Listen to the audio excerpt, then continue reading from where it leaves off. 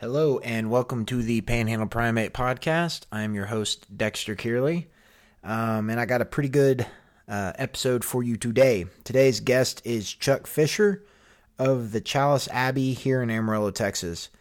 They're located across the street from Crunch, just off of Georgia Street, and they have a really cool space. They got like one side of it is a free trade store, and the other half of it is like a gathering.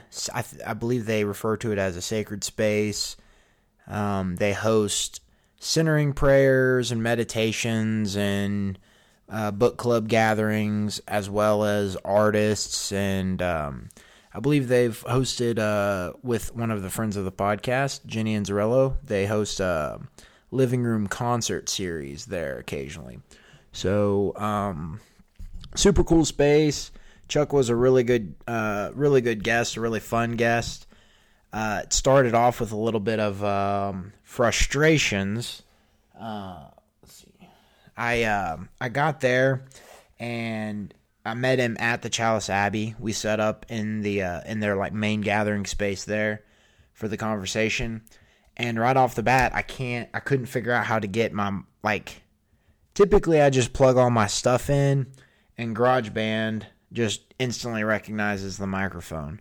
But for whatever reason, it was not recognizing my microphone, so we started off with some technical difficulties right out of the gate.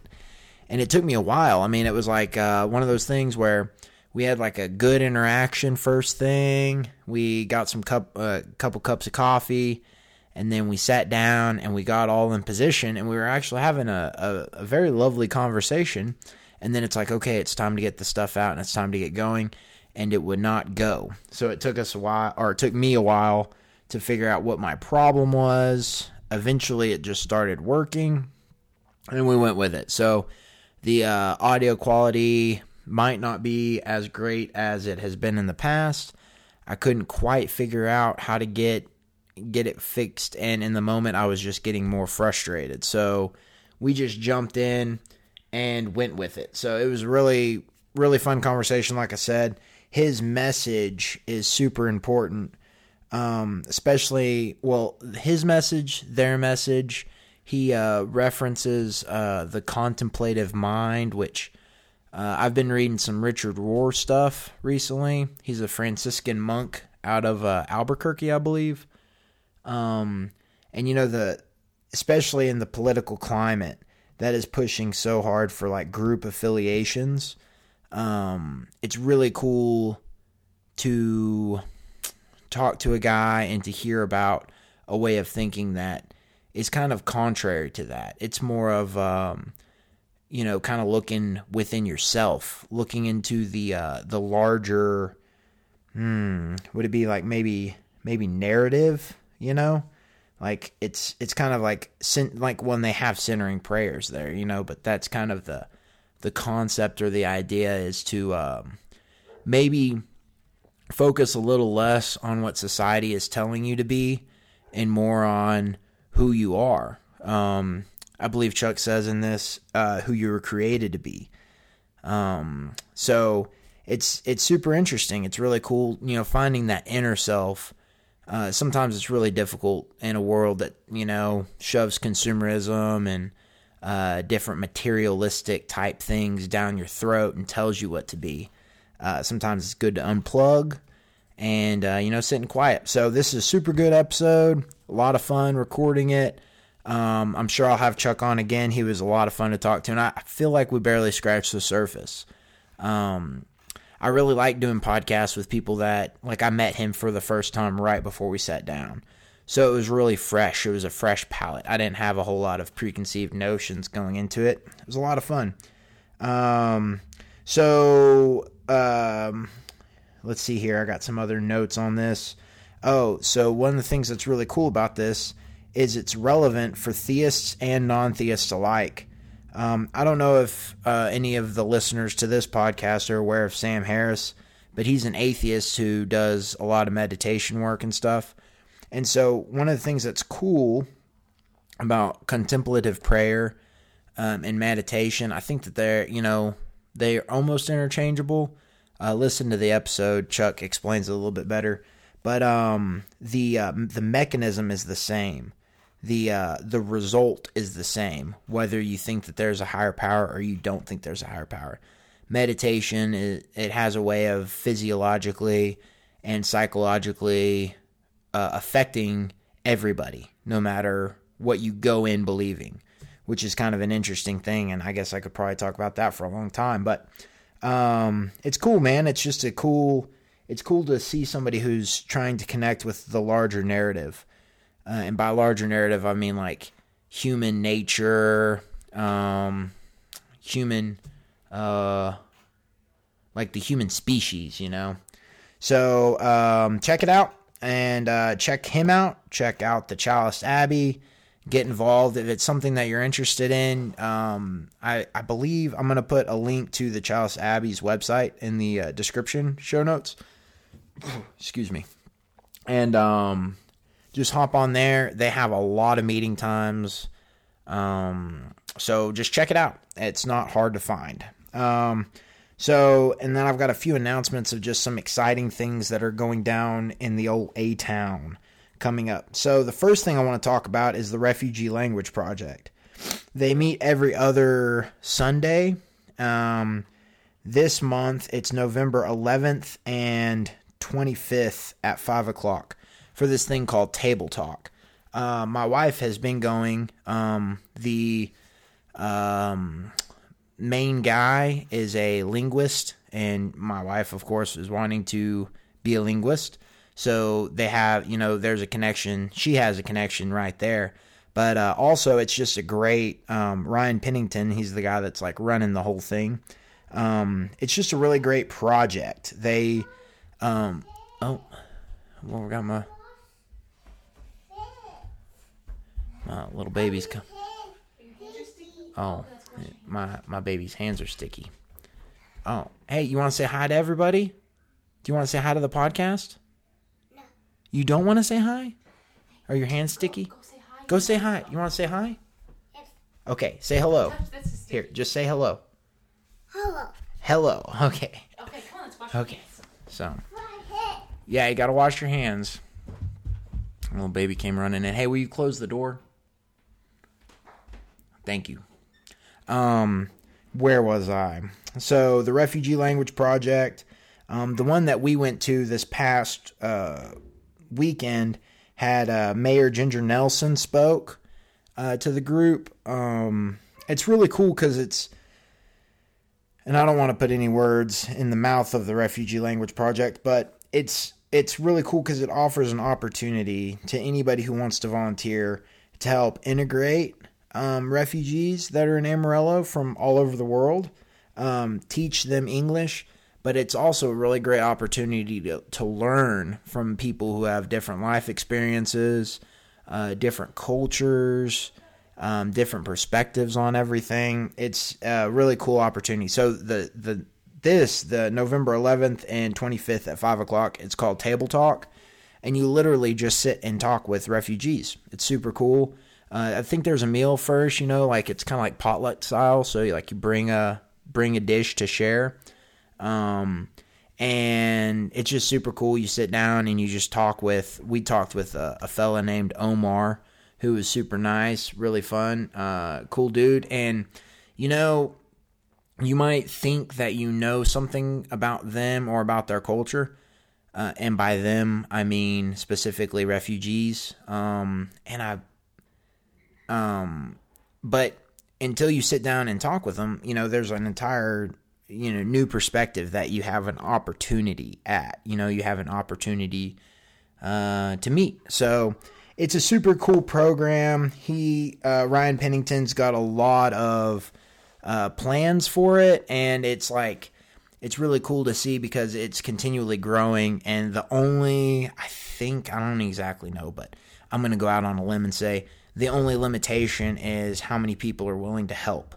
So the more people who want to volunteer with it, who can come up with interesting ideas, I'm sure Ryan's willing to hear them. So check it out. Check them out on Facebook. Check them out on Instagram, Refugee Language Project. It's a great way especially like in the political climate. Immigration's a huge thing. What better way to help immigration and immigrants than, to like literally sit across the table from refugees and immigrants. So great opportunity. Check it out. If you're looking for something to do, if you're looking for a way to get out of your own comfort zone, push yourself and help the city, this is a great way to do it. So number 2, I played Smooth Taste the other night, other day. Is time relevant whenever you're recording a podcast? I'm not sure. So my last episode, I played a song, Dark Matter by Smooth Taste. But they're playing November 16th at 9 o'clock at the Golden Light. I believe the band that they're opening for is called When Particles Collide. I don't really know anything about that band, but anyway, if you're looking for some live music in Amarillo, go check those dudes out. Golden Light. I think there's a cover, but check out the Facebook. They got an event on Facebook. Check it out. And then the third thing I was going to announce is the Critical Mass Bomb City bike ride. It's Friday, November 30th at 6 o'clock. There's a Facebook group. If you just type in Critical Mass Bomb City, Critical Mass, I think it's just Critical Mass Bomb City. I think that's what the group's called. But they got a Facebook group. Luis, who is a previous guest, he was on a few episodes back.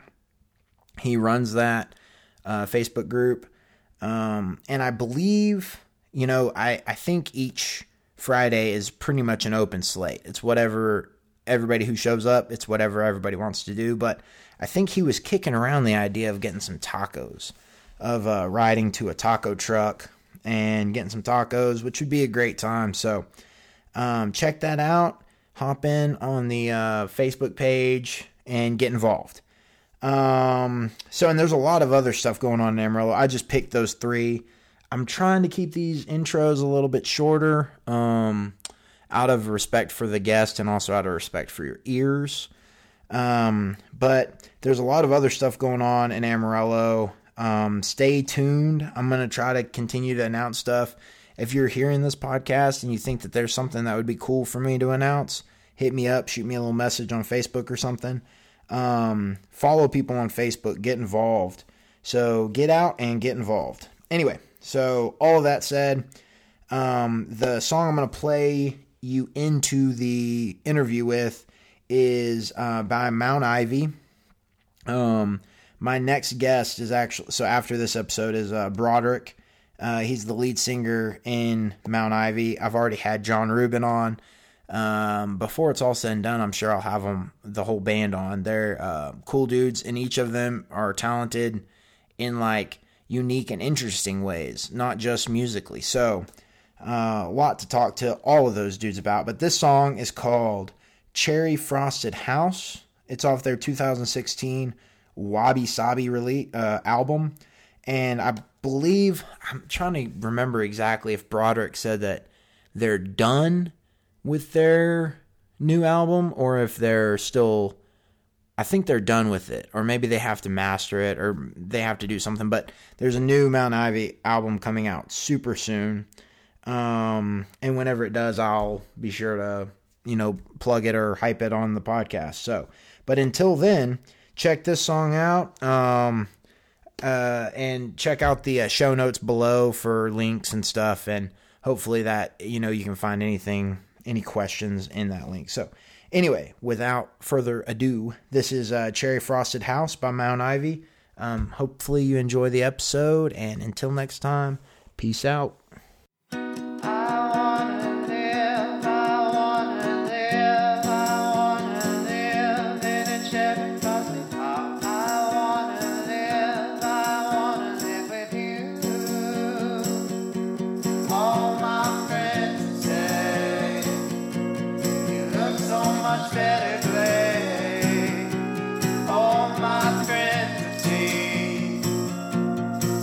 Much better.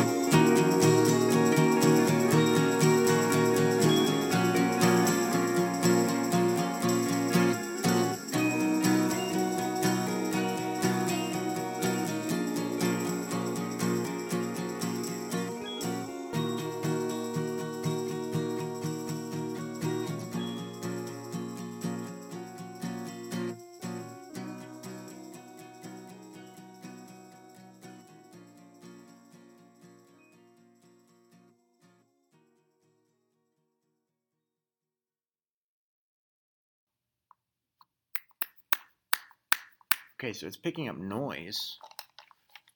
Hello. All right, is that? That's the weirdest thing because it's working. So Must have been the cord, I guess, huh? When it's weird because it still shows input is built in, but it's definitely recording from the mic. You want to give me some talking just so I can get my levels dialed? Okay. Well, looking forward to the conversation and seeing where it goes. Yeah. Okay. Got a sense that it's going to go multitude of directions. Yeah.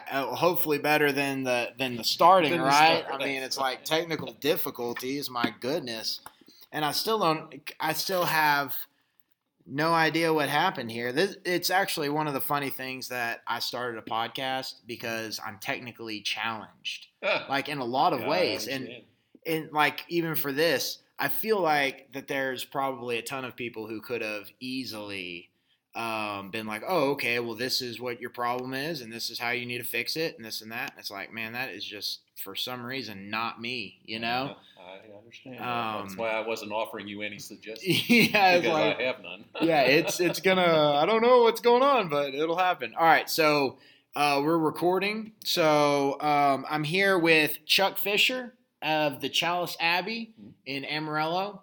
So what is the fair trade side and the sacred space side together create the Chalice Abbey, right? Right.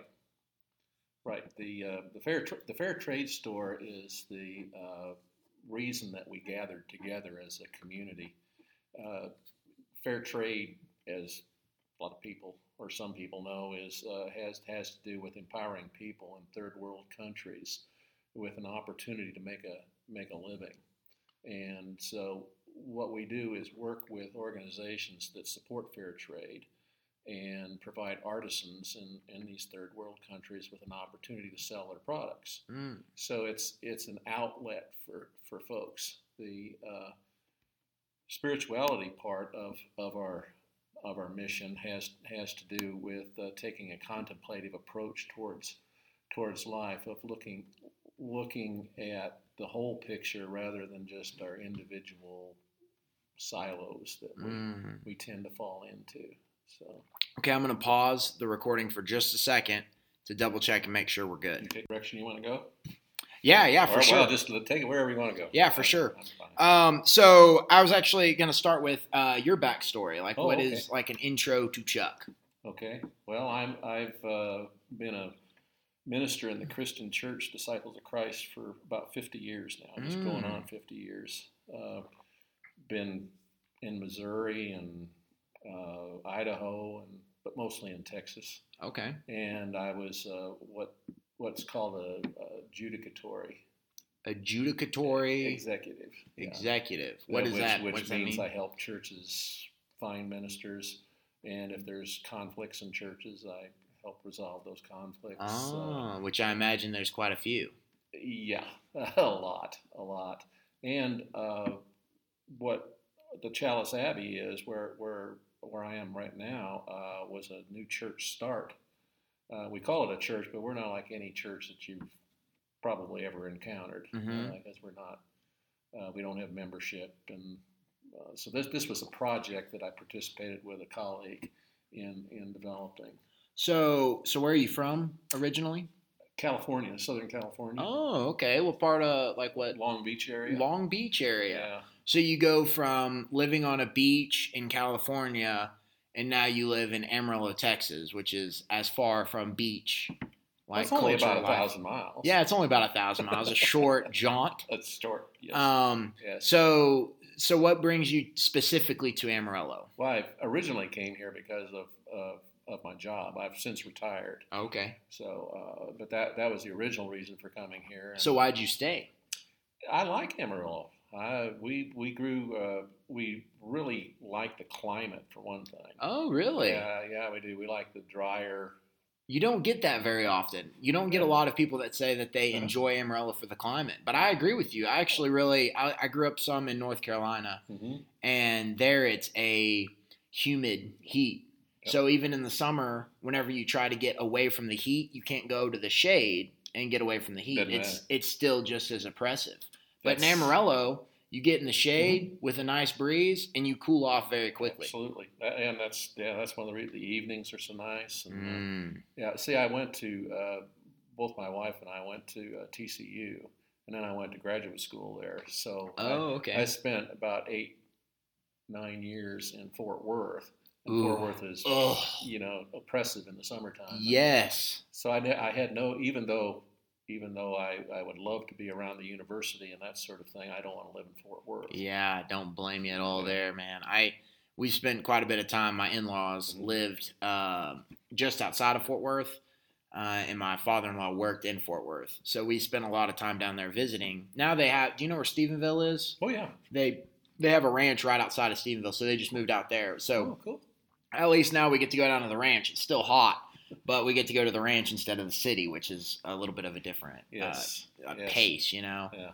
Okay, so you retire and you decide you want to stay in Amarillo. Yes. How did this project get started? It at the time that we started it, we had an opportunity. We meaning the High Plains area, which is where I was the area minister for.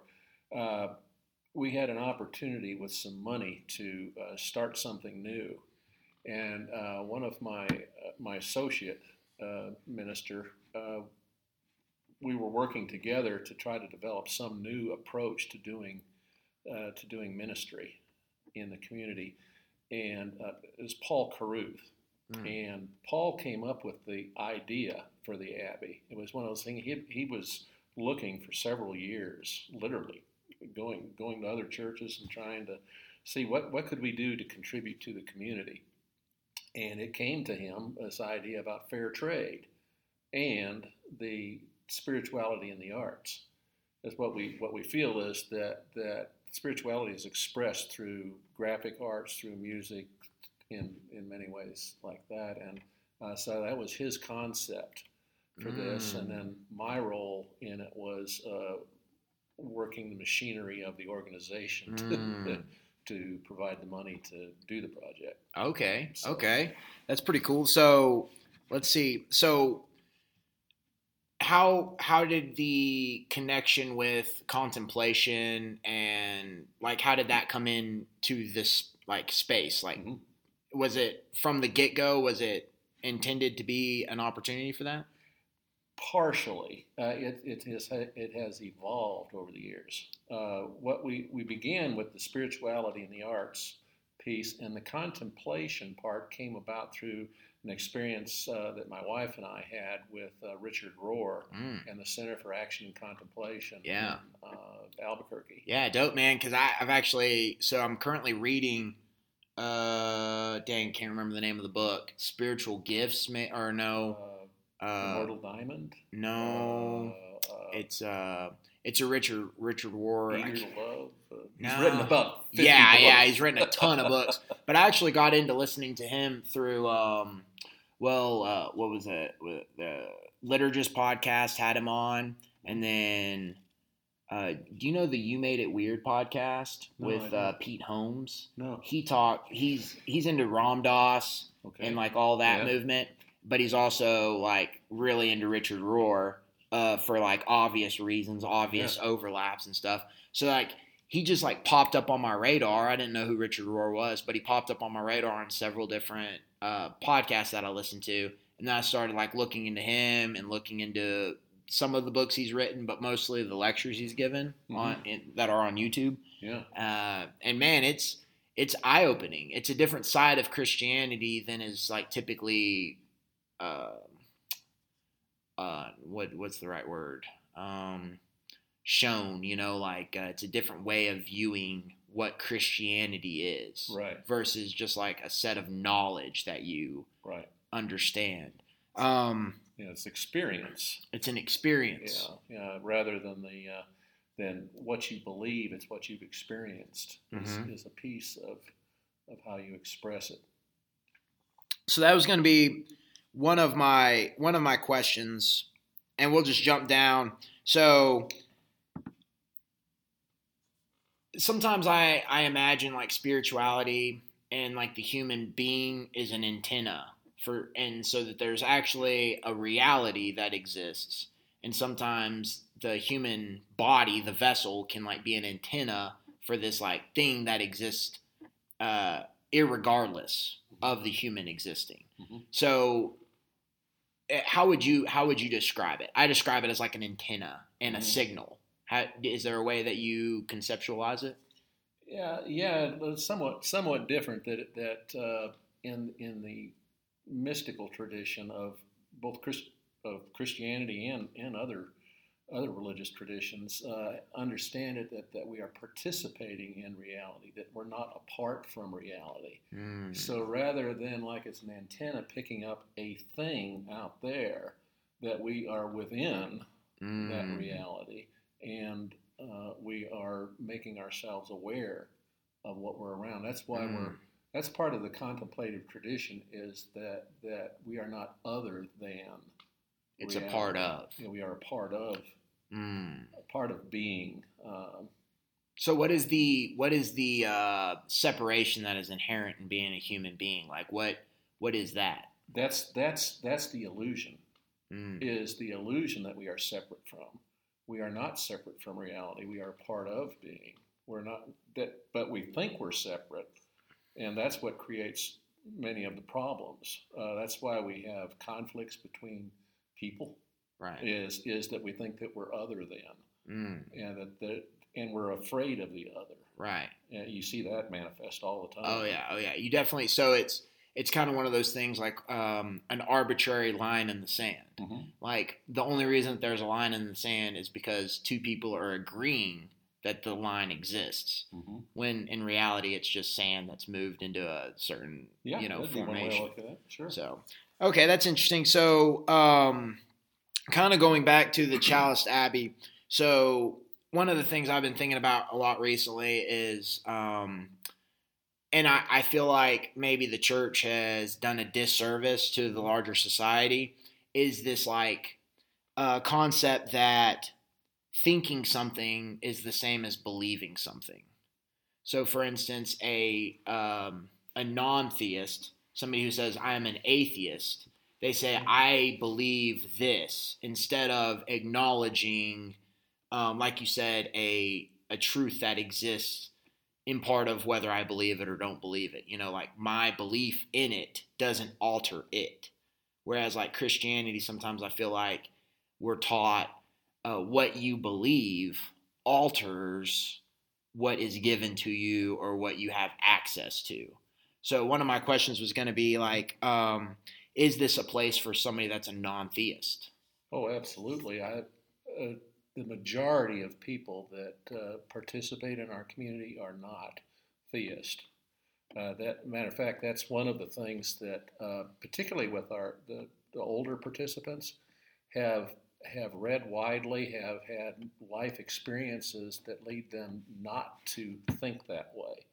To think in a more universal way of understanding their relationship to being, to itself, being itself. I think that's one of the reasons why a lot of the younger people like yourself turn away from the theistic ideas, because you look at it and you say, well, that just doesn't really match my experience in life.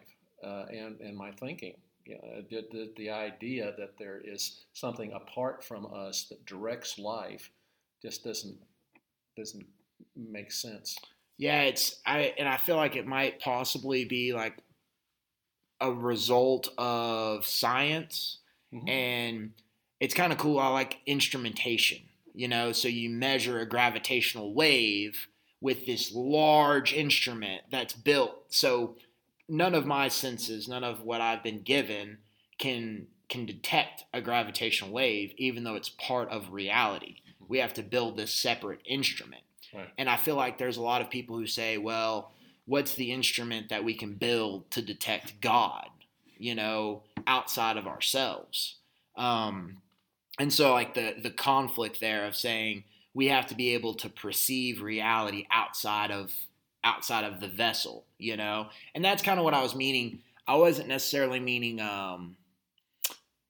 the antenna being separate from God, you know, or like the human vessel somehow being separate. It's just kind of like a radio wave and a radio both exist within the same physics, you know, but one is broadcasted and one is like a receiver of the broadcasted signal, you know. All that to say that I wonder if like Christianity is constantly trying to like prove this outside of experience. You know, it's like, oh, we have all these papers that prove this happened, or we have this example, you know. Whereas like contemplation, one of the reasons, like you were saying, it's so appeals to me in that it provides a different direction towards the same connection. Does that make sense? Oh, yeah. So I guess what my question in that would be is like, what would some of your advice be to somebody that, I guess, it's kind of funny. I'm like I'm jumping around my questions a little bit. And so it's like, it's cool. It's a little bit of a difficulty for me at the moment. But, one of the things is like, I think atheists as well as theists need church for the same reasons, you know, to invest in something larger than themselves and to make an impact on the community. Where does like contemplation fit into that, into like bridging that gap? Okay. Well, let's see how it could. Kind of a complex. I'm sorry. Yeah, I was just trying to. One of the challenges is that when you're 72 years old, you know, and oh, you're 72? Yeah, you look great for 72. Well, I was thinking you're a lot younger than that. But in all those years and reading widely and life experiences, sorting through an answer to something like that is, I don't want to go in. You know, I can go on and on, and you'd go, but let me go at it this way. That oftentimes I'll hear they say, "Well, the church teaches," or Christianity says this, and that's too limiting in the sense that there are a lot of manifestations of what would be defined as Christianity. The tradition that we were talking earlier about Richard Rohr, the tradition that he comes from is vastly different than that of the evangelical Christians in America. He comes from a Franciscan tradition, and they are coming from a Reformation tradition. And they're very different. And people say they're Christianity. Well, which one are you talking about? You know, Rohr is coming from the contemplative position of experience is part of what Christianity is, your personal experience of the holy. Whereas in the evangelical tradition, it's much more based on a logic that starts with the premise that there's Scripture, and Scripture tells you what's true and what's not true. Well, Scripture is a part of this other, but that's Scripture are experiences that other people have had, and so you learn from their experiences and you match them. So it's to say Christianity teaches is well, which one are you talking about? Right. So. Yeah, and seeing even if you go back to like Christ's words, he was speaking within a very specific context. Absolutely. So you have to understand the context and the religious fundamentalism that, and like the almost justification of actions based off of, you know, so it's like a logic that says, well, colonialism, you know, or whenever, what was it called? The Louisiana Purchase and Manifest Destiny. Manifest Destiny. That is all a way of justifying what the society is about to do to this land or do to this people or do, you know, it's our land to develop and to grow into. Right. And that idea came out of the Protestant religious tradition. The idea of it came from the first settlers from the English tradition, the Puritans, the idea that we have a destiny, and and then they just took the religious trappings away and made it a national identity, and so that we're heavily tied into ideas from religious traditions that they're just woven in so intricately that you can't even almost tell the difference. Almost, It's not recognizing we're making religious claims under the guise of secular. Right. And it's that's kind of crazy to think about. So I'm going to jump into my specific questions just to keep myself a little bit more grounded. Sometimes I get a little lofty and crazy. So contemplative prayer, is it the same as centering prayer? They are. Centering prayer is a form of contemplation.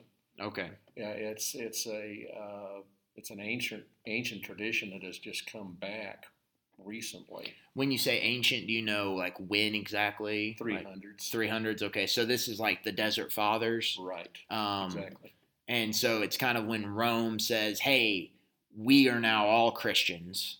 If you're a Roman citizen, you're a Christian, and then you got these like people who retreat into the desert and say, "I don't exactly know if I'm buying that. We're gonna take this other path," kind of a thing. Okay, so that is ancient. I mean, 300s. I mean, what is what's still around from the 300s? Yeah. So that's pretty crazy. So, what are some of the common misconceptions around contemplative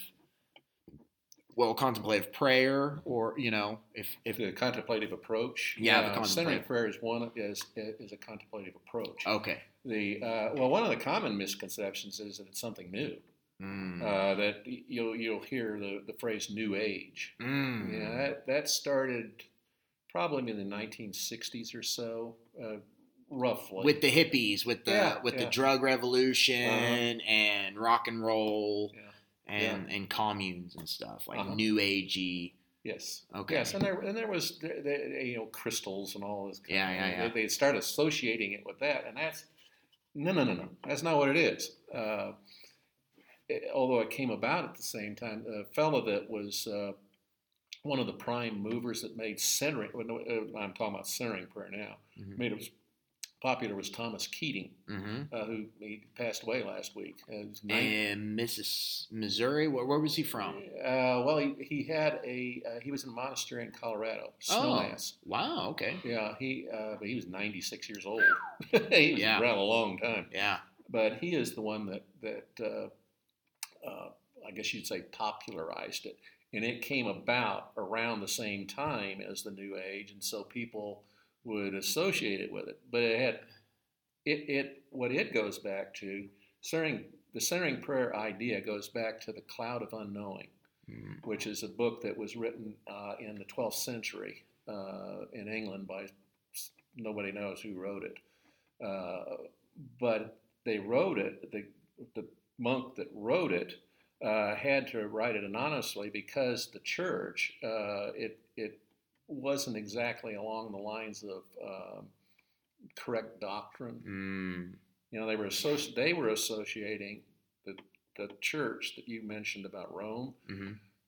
It's what you believed. You had to believe these certain things. Now, if you believe these things, or said you did, that was what they called the faith. And if you deviated from that, then you're a heretic. You're a heretic. Yeah. Well, the Cloud of Unknowing is saying, well, there are the beliefs, but there's also your experience of the holy, which you arrive at that through a contemplative approach, through what Keating took to be the centering prayer approach, which I think it can be a long answer. Oh, go for it. Go for it. The idea of it, of centering prayer, is that all of these ideas that you have, that you let go of them, divest yourself of that to have the experience of what is holy.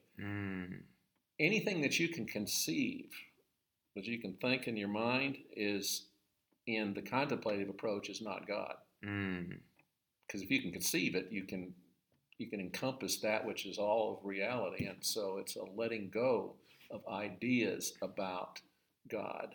And I mean, you have to operate on the premise that you've got ideas about it, but you realize that that's not it. You know? Yeah, that makes sense. So it's like one of the things I kind of have jotted down is like identifying the true self.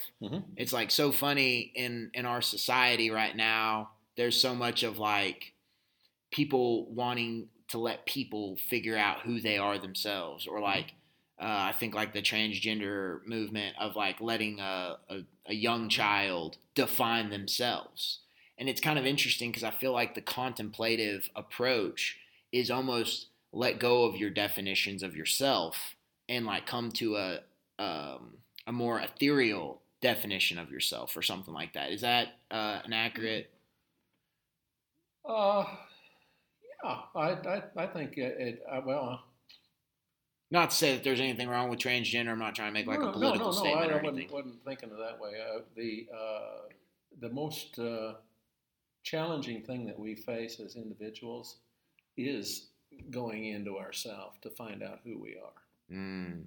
Almost, yeah, I don't know. I wouldn't want to judge it that way, but most people don't want to do that. They want to look inside. They want to be told, here's what you're supposed to believe, and here's how you're supposed to act, and going by societal norms. But why do you act the way you do? Why do you think the way you do? And you know, who are you? And that isn't something that just happens. You have to, you have to really look deeply. And it's not just finding all these wonderful good things, you know, because we all carry wounds. We all have things that have happened to us in life that can lead us to less than admirable behavior. And that's the part we don't want to look at. But that's part of who we are. Right. So it's something that's just not done very often, and it's mostly men that don't do it. For whatever reason, women are more likely to be introspective than men are. Well, it is kind of interesting. So my wife had a baby. Well, we had a baby, but my wife really had the baby. She did all the work. Yeah. Oh man. And well, see, and that's what's so interesting. One of the huge differences between men and women is this like dividing of the self. Like she was forced to divide herself. She is now Shannon, who she was before the baby, and now she is Shannon with the baby and with the husband and with, you know, it's like her identity gets split so many times that she is forced to say, who am I within all of these splitting of my persona? Whereas, you know, I do have a baby and all this stuff, but that baby doesn't, whenever it gets hurt, it doesn't come running to daddy. It comes running to mama. Whenever the baby wants to cuddle, it doesn't come running to daddy. It comes running to mama, you know? So there's almost like this forced just in having a baby, I feel like, you know, that they're split. And I don't know if that's like a primordial psychological thing that they have built into them just so that they can like cope with, you know, that, I mean, trauma, you know, a lot of people don't like to think of a child or another baby as trauma, but there's a lot of trauma that comes. Wound. Yeah. And acknowledging that. You're no longer number one. If you're the oldest, you're no longer number one. Right. Hey, what's this? Oh man, yeah, that's crazy. Well, just to what you were talking about, your wife's experience with the child is that tags on to what I was talking about the our task in life is to individuate, is to understand who we are and who our true self is. And one of the tasks that we have is the separation from the mother, which is more of a challenge for the man, because it's you've got this safety net here. But if you're going to be an individual, if you are going to define who you are as a male, is that you have to separate from the mother. And that's one of those things that's one of our tasks in life is to, It's kind of interesting that the parable of the prodigal son doesn't mention the mother. It talks about the father and the money and kind of that kind of stuff. But it is kind of interesting that Jesus talks specifically about leaving your home, right, leave your identity, leave what you believe yourself to be, go try to find it. And then once you realize that there is no identity that you can build for yourself, come back to being the child that you originally were, come back to the life that you were originally given. I guess maybe find purpose there or something. Yeah, but that's good.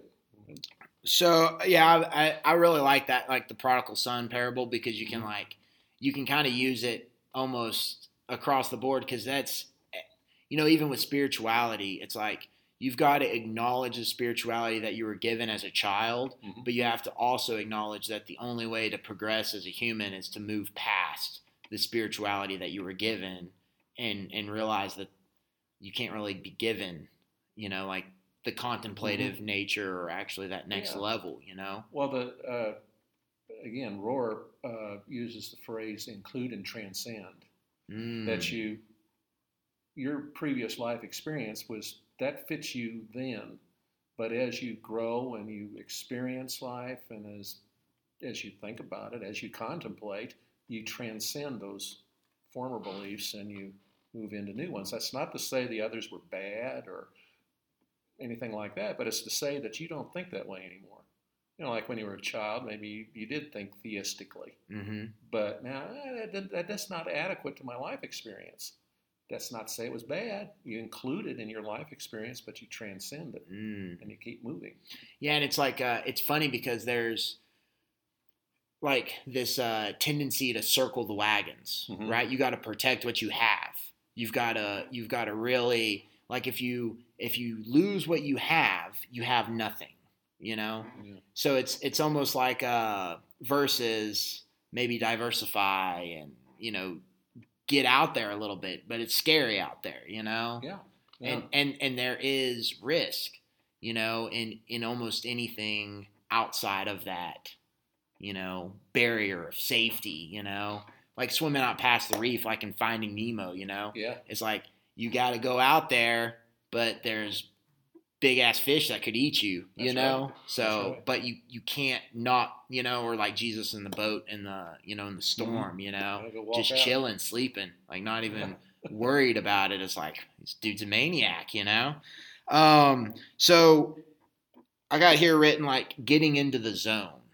So what are some of your tricks or hacks, or what do you use to get into the zone where you can disassociate from the identity that you've built for yourself?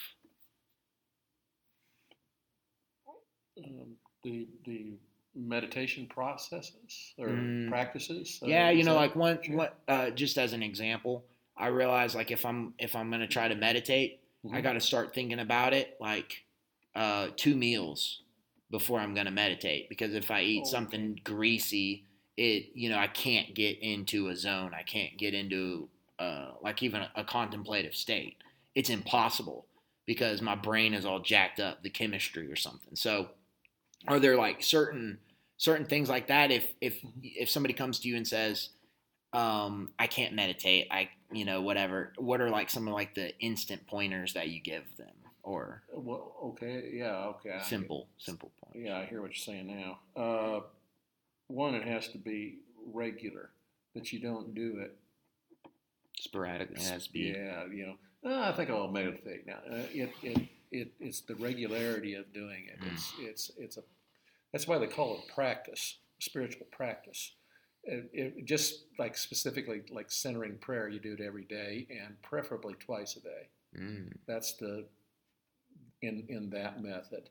And you say, well, I just ate a whole order of onion rings from Burger King or whatever. Yeah. Oh God! But nevertheless, you do it. Whatever time of day that you set aside to do that, and you practice it. And maybe one day it'll just be everything, nothing. Just all kinds of ideas are floating away or into your head and bouncing around. The monkey brain that they talk about. that you've got that going, but you just keep doing it. So that's the first thing, is that you have to be regular in doing it, and there are a multitude of ways of doing it. Right. I mean, there's walking, meditative walking, where you just walk very slowly and you try. But all of them have in common is emptying the mind of all these thoughts that keep going, that keep coming to us. Yeah. But you have to let go of them. It's kind of interesting when you say like emptying the mind. It's like whenever I was thinking about here and everything, it's like one of the things that's cool that y'all have done here is y'all have created space. And it's an interesting like relationship between those two words, because it creating nothingness, Yes, creating emptiness, yes, you know. And a lot of times people don't, or at least me, you know, it's hard for me sometimes to be like to sit back and be like, okay, I'm gonna create emptiness, and that is going to be productive, you know. Like emptying out something is productive. It's like a trash can, you know. Once it gets full, if you don't empty it, then the trash can's worthless because there's no more room in it for the trash, you know. So it is kind of interesting to me. It's like and it's almost like a zen thing, is like, how do you create nothing? Like, how do you, you know, like it's kind of interesting. It's kind of a cool. Yeah, well, the one of the ways of understanding it is rather than create nothing, you accept that's what is nothing. That you enter into it rather than you create it. But that's the part of it, letting go, is to let go of those ideas, let go of those emotions that you're having right now, and just enter into. Meister Eckhart, another one of the mystics, he was teaching in the 13th century. You know that God is nothing or no thing. You know, and that's what you enter into that vastness of what's reality. Right. It's a whole different way of experiencing. But we think of in terms of creating. That's a real common. I gotta. Right. No, you just let go. It's like actively being passive. Like you have to actually be trying to not try. And it's like kind of like, well, how do you try to not try? You know, it's like almost like a contradiction, but within that contradiction is the freedom of the space, you know, of the nothingness, you know. Yeah, applications of that.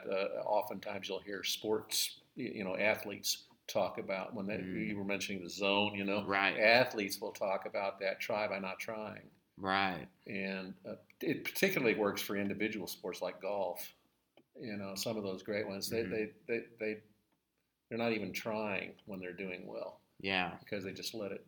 There's like effortless effort. You know, and that's when you can try, like, really tell a true master whenever it doesn't even look like they're trying. They make it look so easy and effortless. Or like you see like a surfer catching a wave and coming down, and then it's like, you know, it's interesting whenever they try to describe that feeling. It's like it's nothing, you know. I disappear. I become the wave. I become a participation with this force that I can't understand or control. Yeah. You know, so it's pretty crazy. Yeah, one of the just to tag continue on to that one about the athletes, but I think even more so, it's improvisational music, like jazz. When you see a great like a Sonny Rollins or a Dexter Gordon or some of the old time jazz artists, you know, when they're improvising, they're not thinking. It's something that's flowing through them that is coming out of their instrument, and that's when you can really observe it. That's one of the reasons why we really like to promote the music here at the Abbey. We do that with High Plains Public Radio. They have the living room concerts here, and it is our thinking is that this space that we're in is infused with that spirituality that came about through those musicians being here. It's a real, you can just feel it when you're in listening to the music, because when people come here, they're not here to drink or eat with music in the background. They're here to listen to the artist, and and they love it. The musicians love it because people are actually listening to their songs. Yeah, yeah. So, hey, are you aware of the Tekla House? Have you heard of the Tekla House? No, I don't know that. It's they're at Olson and Tekla, but they have an Instagram and stuff. And one of the things that was kind of interesting, we were I think it was their first show. Jenny Anzarella from High Plains Public Radio was kind of involved with it, and it was funny because the artist made a comment because everybody's chilling, like we're all sitting on blankets, kicked back, and paying attention to the music. Everybody was like intently paying attention, and she the artist made the comment. She was like, "This is kind of weird because we're used to playing in bars or different places where we're the background, we're the secondary means of entertainment, whereas everybody that was at the Tekla House, and typically it's been indicative of most of the concerts I've gone there, that everybody's there for the music that's being provided, not necessarily the scene, even though the scene is really pretty there, they got a nice setup. But everybody's there because of the music primarily and secondarily, because of the culture, or not culture, because the music's part of the culture, but you know what I'm saying. Yeah. So it's kind of interesting. Yeah. That's everybody appreciates, what they produced something. The artists we always have the ones that perform here. It's all their compositions. So they're singing their music and they're expressing what they're feeling and what they're thinking. So it's kind of nice to have somebody listen to you. Yeah. Well, I mean, if nobody's listening, then it's just two people playing, or, multiple people playing music for each other. Once you add that audience, then it creates a gift that you're producing for others, not necessarily just for yourself or for, your own ears or whatever. Yeah. And it's kind of one of those things like, can you actually listen to the music you're playing yourself? It's kind of a weird question. But so what do you think is happening in the zone? Like, what do you think is happening whenever you empty yourself? What is that? Do you?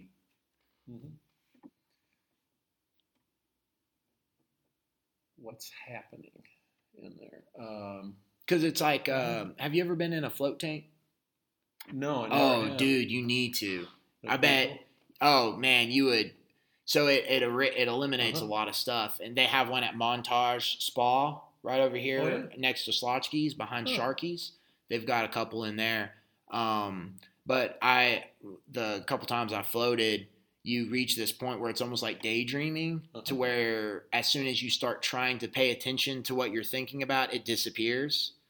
So the only way to participate in it is like passively, and then you're not going to remember any of it. It's like waking up from a dream and you instantly forget it. But that time of, a lot of people would say, well, if you don't remember it, how did it mean anything, or how is it? But that's very like meaningful, and you almost like process stuff, So that's kind of what I'm meaning is like, what is it? Is it that you're removing the primary processes of the brain, and then you're exposed to the secondary processes of the brain? Or are you eliminating the brain and somehow experiencing something else? I mean, like, that's kind of my question. Yes. Well, what I can say is what I've experienced and what others I know who have had similar experiences, that it is like it's a letting go of the processes of the brain, of thinking, of feeling. There are things that are going on in the back of your brain that you don't know about that manifest themselves in your body. If you wake up and your shoulders are sore or something like that, usually that means you're struggling with something. It's like where you carry your stress, or you exactly. Yeah, that's a good way of putting it. It's carrying your stress. And when you were talking about that, I've got a friend in our men's book group who participated in the body, the floating experience, and I do know that they use it in treatment facilities, for substance abuse, and that's one of the things that they're using to help people with their issues that way. So, but yeah, it would be like that. I've not done that, but it would, from what I understand and people's descriptions of it, it would be like that. Just a historical curiosity about that experience. There was an old, it's rebooted TV show, Hawaii Five-0. The original Hawaii Five-0, back 70s, early 70s, yeah, had a villain in it called Wo Fat, and he captured the guy that was the star of the show, McGarrett, and put him in a tank like that, with the idea that it would wipe his mind out. You see, so I remember that from like 50 years ago. Yeah. A TV show was talking about putting you in a tank like that where you had no sensation, but McGarrett's mind was so strong that he survived. He could hold on. That's funny. I don't know why I thought of that. Yeah, but it just came to mind when you talked about well, and that is funny because it's interesting. And I rode my bike over here today.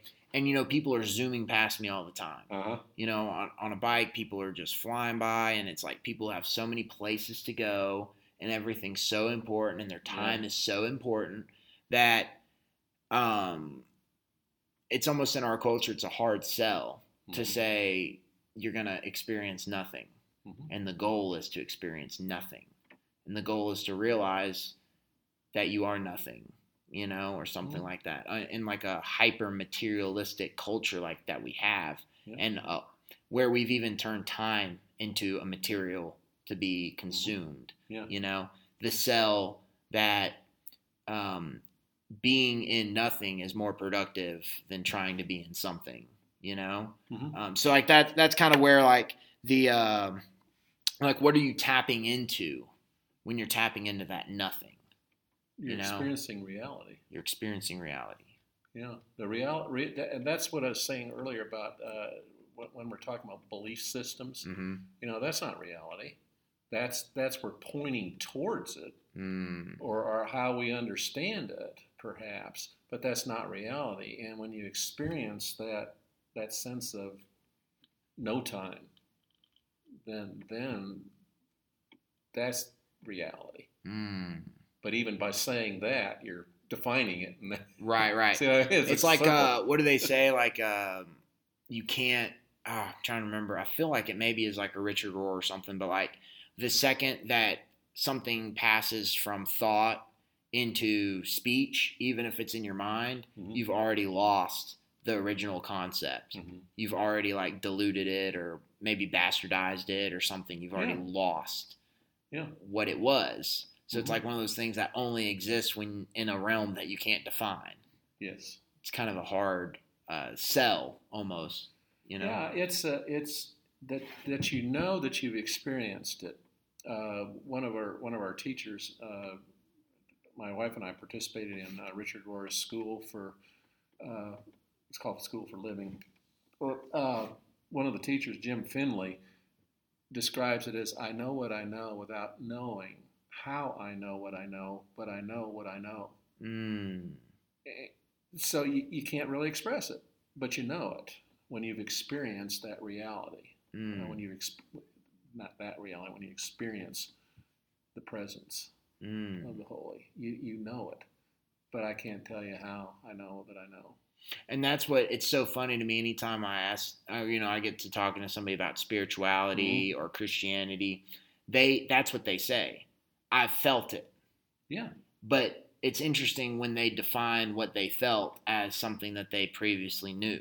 Yeah. And I don't. It's an interesting jump, and it always surprises me when people make that jump and they say, "Well, I know it because I've experienced it," and it was this.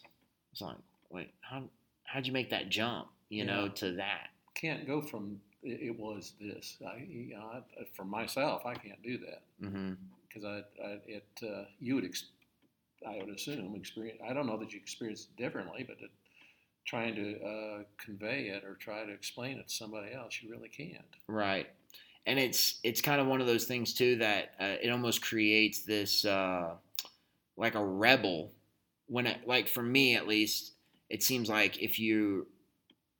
if I experience something that is within myself, it's hard for me to then have to define it as what everybody else defines it as. If it happened within me, I can't necessarily acknowledge that the same thing that happened within me is the same thing that you experienced. Mm-hmm. But it's almost like you want to contextualize it in a way that can be shared. Maybe it's like trying to share the unshareable experience of that or something. Yeah, well, that's one of the in the contemplative tradition. It's one of the ways of sharing with another is to try to explain to another person what you experienced. But you expect, you accept how the other person experienced it. But what we get into is arguments over doctrine, and different religions, and even expressions of Christianity. You're arguing over, well, you should believe this, or no, you should believe that. When from the contemplative position is, I can, as best I can, explain to you what I experienced, and you can explain to me as best you can what you experienced, and you just accept that's what you experienced. I couldn't argue with how that's how you experienced it. Yeah. How do you argue about that? Yeah. You can't argue with that. Well, it's like you take a Buddhist who's experienced enlightenment and you take a Christian who's experienced salvation and you say, well, what's the difference between the experience that y'all each had? Because really it's a after conception or context that you're then applying to the experience. You're not necessarily talking about the experience. You're saying, well, I define it as this, and I define it as this, but maybe it's the exact same thing. Could be, It could be, or it doesn't necessarily need to be. It's a nothingness. It doesn't necessarily need to be defined. Yeah, that's scary to a lot of people. It is being saying that this is something that happens to us all, but I can't define it for you, and you can't define it for me. So it's like, how do we find unity in the undefinable? Aspects of experience, I guess. Yeah. So. Well, one of the things that another one of the sayings among the mystics is that you reach a point where you don't have to be right. You just, this is what I experienced, and this is how I would explain it, and I don't have to prove to you. You don't have to agree with me or that, but that's a hard place to get to. Yeah. Yeah, very difficult. Because we usually want to be right. Right. Well, and so I don't have this question written down, but the duality of right and wrong. I know, like Richard Rohr talks about, like the divine dance and how it's that having a instead of a dualistic thought, I don't know if that's how would he describe it? Triistic. I don't. Or like what? Triune.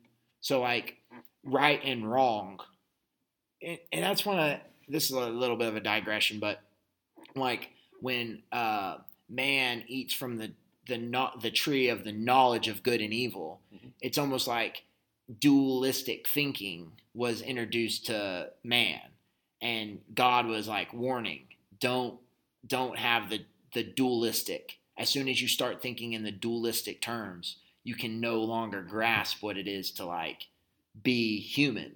It's like it's a casting downward, so it's almost like trying to transcend the curse of dualistic thinking through like a contemplative way of like understanding, and in that no right or wrong exists.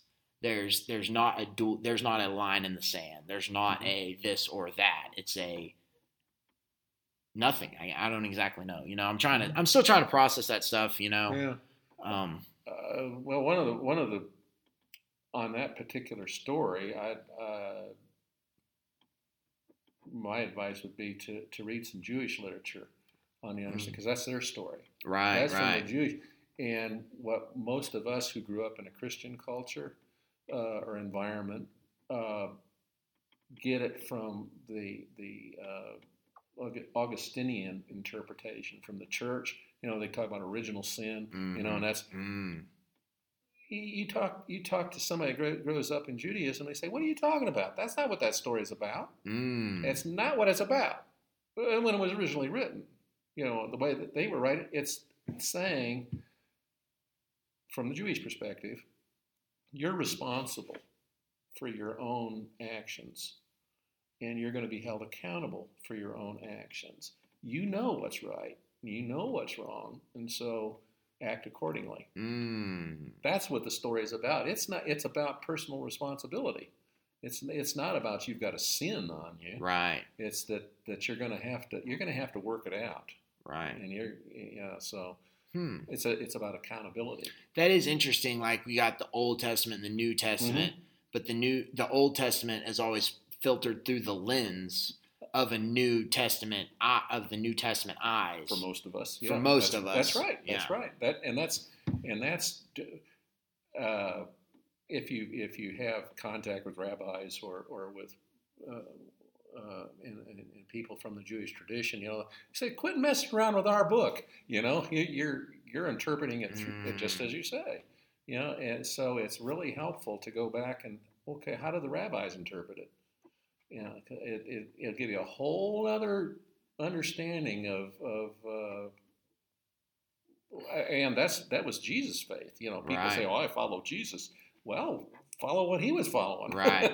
Yeah, that is interesting. It's like you don't, it was all of the Jewish words were translated out of the new reading. So instead of it saying rabbi, rabbi, it says teacher, teacher, So it's almost like de-Jewish or de-Judifying it, like you make it more of like a, I'm imagining my preacher at the church instead of imagining a Jew being a rabbi, walking around and, So yeah, that's a pretty interesting problem that nobody talks about in within the Christian faith, Yeah, I was switching channels the other day and Sunday morning, and I avoid this whenever I can, but one of the TV preachers was talking, and he was making a comment about Jesus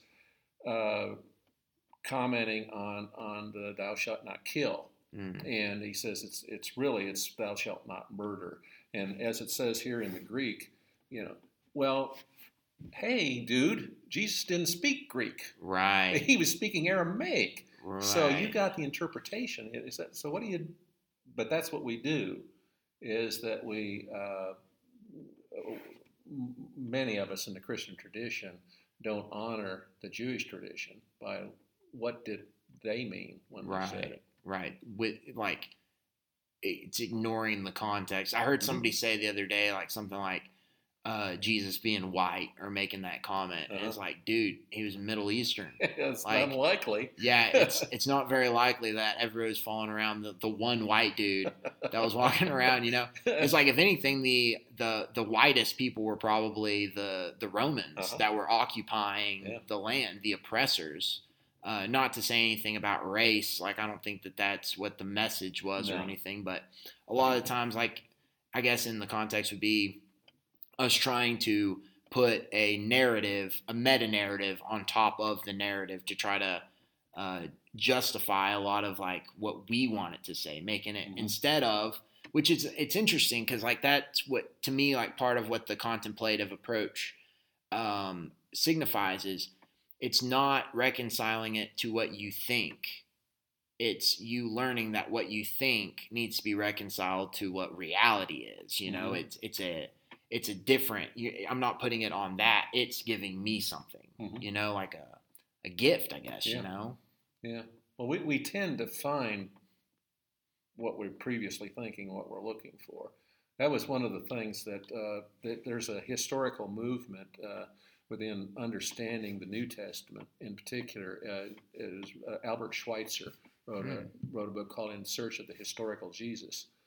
And his conclusion, and this was written like in 1890, so that was the beginning of what's called the historical critical understanding of Scripture. But his point was, throughout history, what we tend to find is the Jesus that we already conceived of. That is, we read into it from our own culture.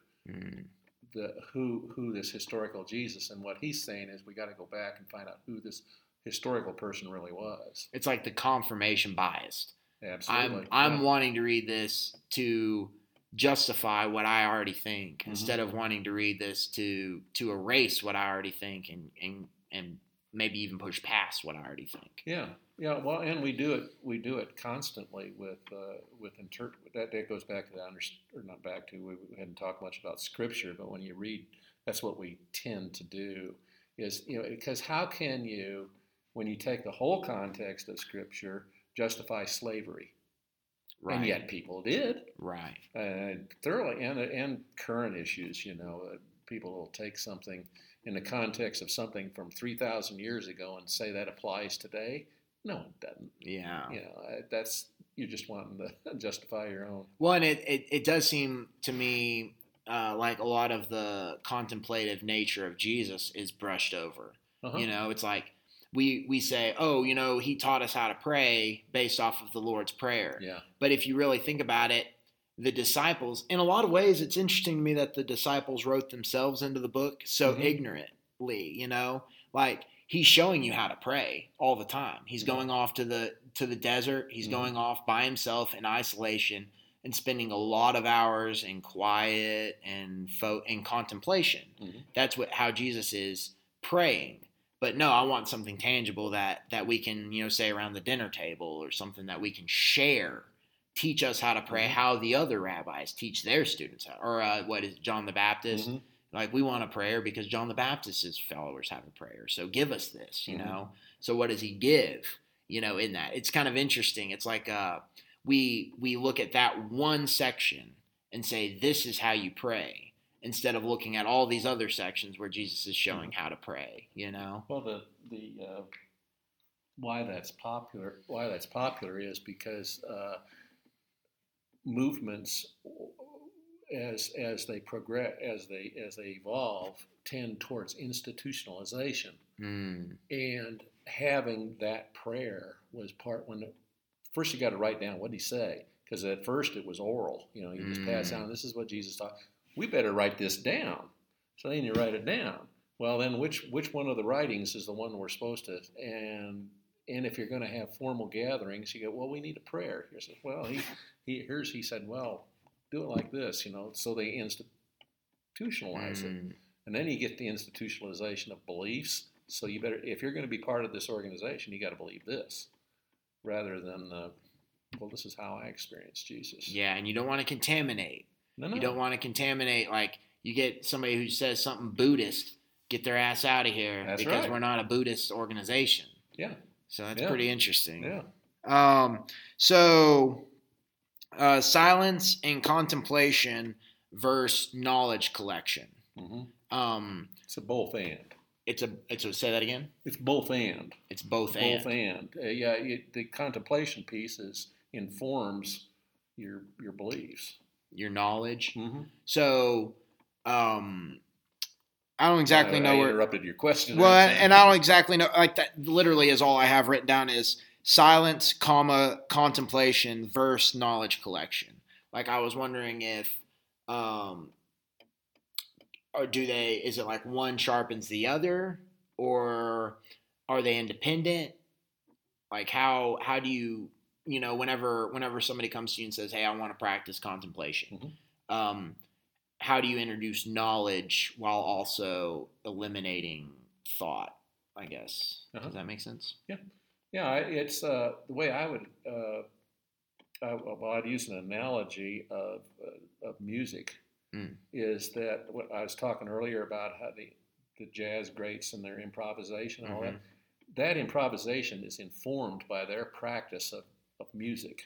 They first go intimately know scales, and they know what's supposed to follow what in the music, and then they let it go. But first you have to have the knowledge. So one informs the other. You can, from your experience, your contemplative experience, you can read something and you say, it doesn't quite sound right.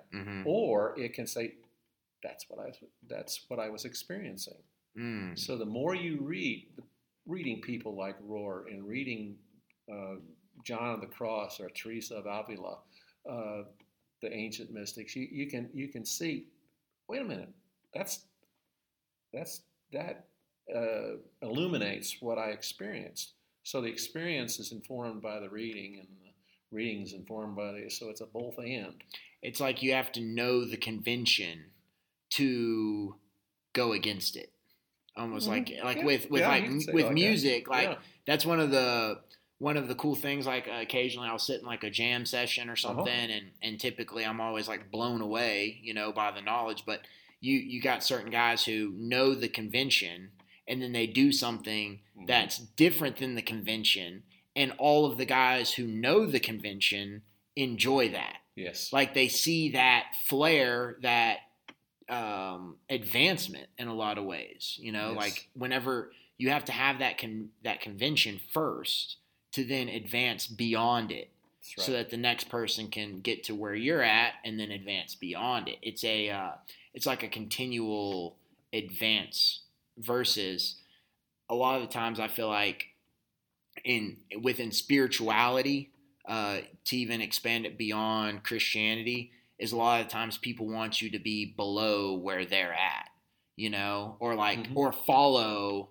to where they're at. Yeah. So it's like where I am is the goal, yeah. And you need to get here, instead of saying where I'm at is the starting spot and you need to go way beyond me. You need to leave me in the dust. That's kind of the goal, and it is interesting because like, you get some like classical people, you start getting these fundamentalists in whether it be music or whatever, and they start saying like Jimi Hendrix comes along, it's like, that's not music.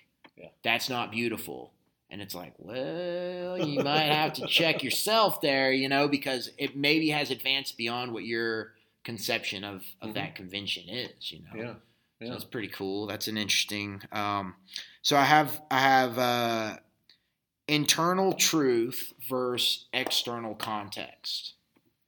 That's one of the things I always wonder with like spirituality is so many times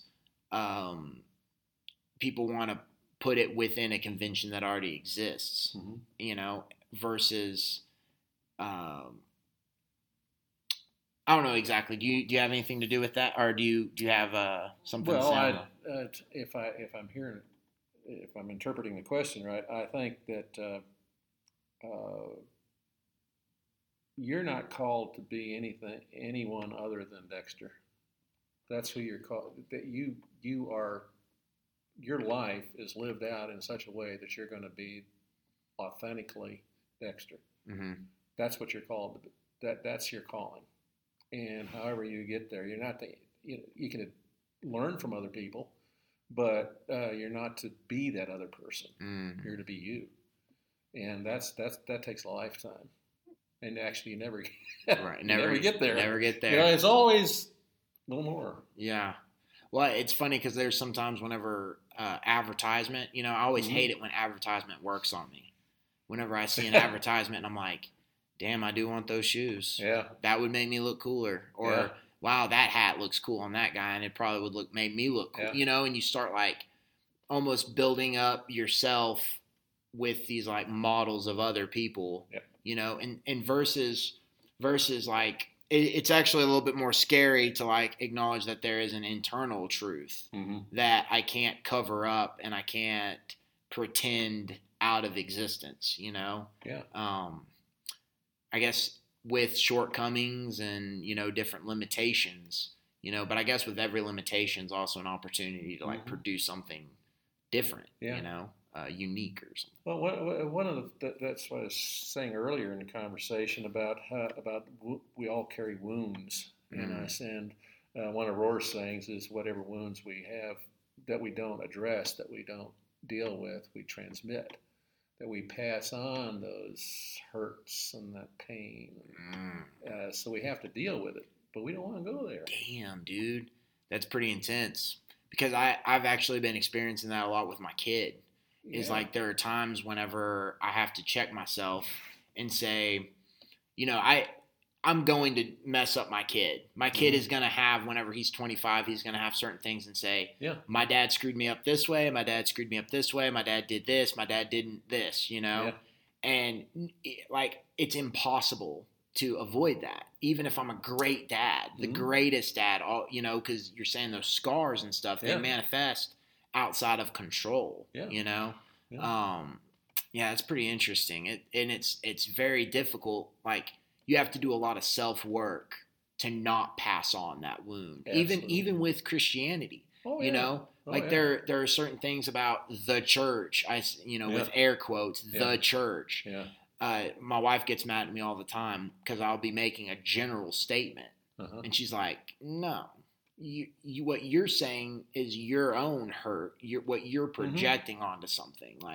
Don't necessarily sell that as a truth or as a reality, So I've become hyper aware of that, having a kid. It's I've got these scars, and if I don't acknowledge the scar, then I'm just going to cut my kid the same way. Absolutely. That's what we do. And that's why that's the point of self-awareness, is being aware of those and then trying to do something about it. It starts with the individual. We talk about society doing this and these big pictures. It starts with us as an individual. First, fix yourself, right, and then work on fixing society. That's one of the things that I think is so interesting about political talk and how it's become the main talk, and the main way that you judge how you are moralistically. It's based off of who am I supporting, instead of being who am I?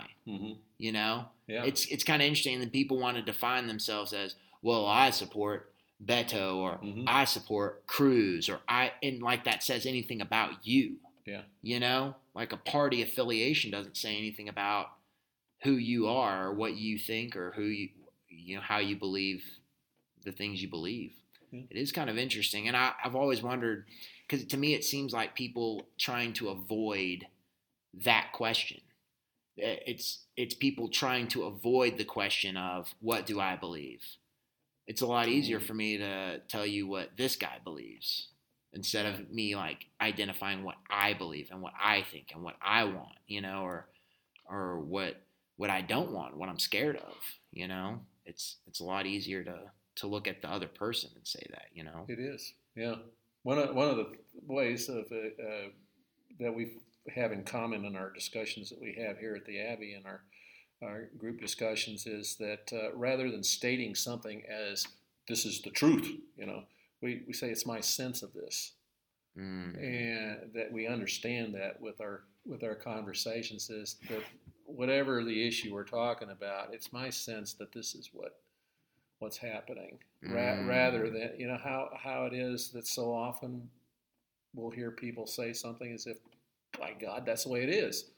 Well, not necessarily. Right. Yeah, that's super interesting.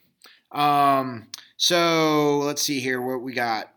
All right, so what kind of, you've already, and I actually have written down here, I have Richard Rohr, Desert Fathers, and Meister Eckhart as examples, which you've pretty much already mentioned them, but do you have any resources that if somebody, let's say somebody's listening to this and they have zero contemplative practice or zero experience, are there some resources that you would direct them to for good starting spots? Yeah, the classic starting place for that I would suggest is Cynthia Bourgeault, Centering Prayer. Okay. It was written about 30 years ago, roughly. It's simple in the sense of that you can understand what she's saying, and she gives you here step by step. Another would be The Palace of Nowhere and Nothing by James Finley. That's a hell of a title right there. Yeah, it's Finley was a protege of Thomas Merton. He was in the same. Thomas Merton was his spiritual director when he was in the monastery, and Finley has since become he he left the monastery and became a trauma psychologist. But anyway, he writes beautifully. It's another one of those classics. It's been around about 30 years too. Okay. But it's an excellent book that gives a broad perspective of the contemplative tradition.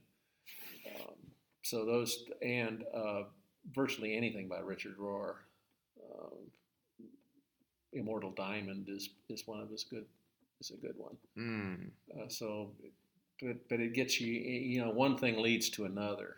But those are now. I wouldn't advise going into the ancient mystics to start with, because you read it like the book to start with. After you've read some of the modern ones like Bourgeois and Finlay, would be the Cloud of Unknowing. That's kind of the starting place. But you read it and you think, what the hell? Yeah. I mean, really? Yeah. It's deep. It's super deep. Yeah. It's so different. And it's short chapters, and you want to get there's a translation by a woman named Butcher for Cloud of Unknowing that is much more accessible than most of the translations of Cloud of Unknowing. But it's written from such a different perspective than we're used to thinking that you think, what? So when did that book? You said it was written in the 13th century. Mm-hmm. When did it come back into publication? Oh well, in the 1930s there was a translate. It came back into general knowledge outside of monasteries.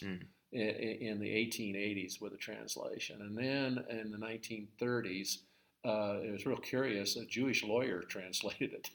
It was a good translation for the time, And then there's more modern translation now. A Jewish lawyer, man, that's hilarious to imagine that was the dude's part-time gig that he did for a hobby. He's like, oh yeah, I like to sit around and translate these ancient texts into modern language. And so, that's pretty... That's wild, people now enjoy watching sports and watching sitcoms, and that dude's translating an ancient text.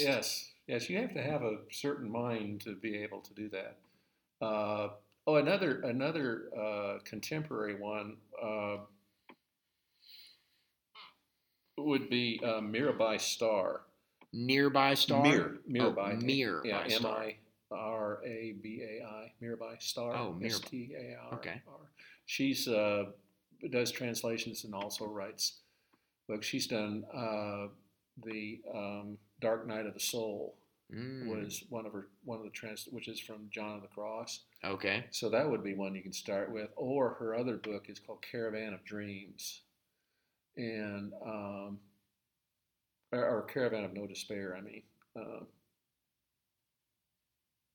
She's a mystic that invokes several different traditions, and she's really, really interesting. I kind of hate that the term mystic got slided with New Age and what is it? Whenever they say the Native Americans' religion was it wasn't theistic, it was I can't think of that term.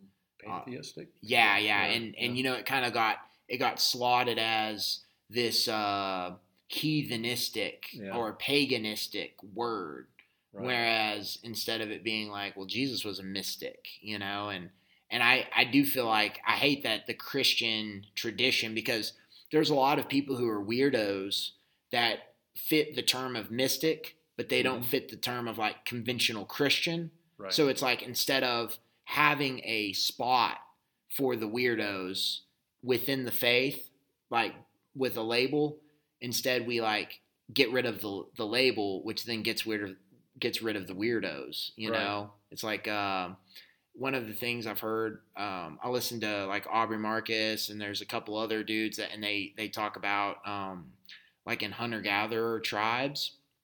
Or actually, I think that this is this dude named Christopher Ryan. He's written some books, but they say that there's no such thing as mental illness, because you take the weirdos and you give them to the other weirdos. You give them to the shamans.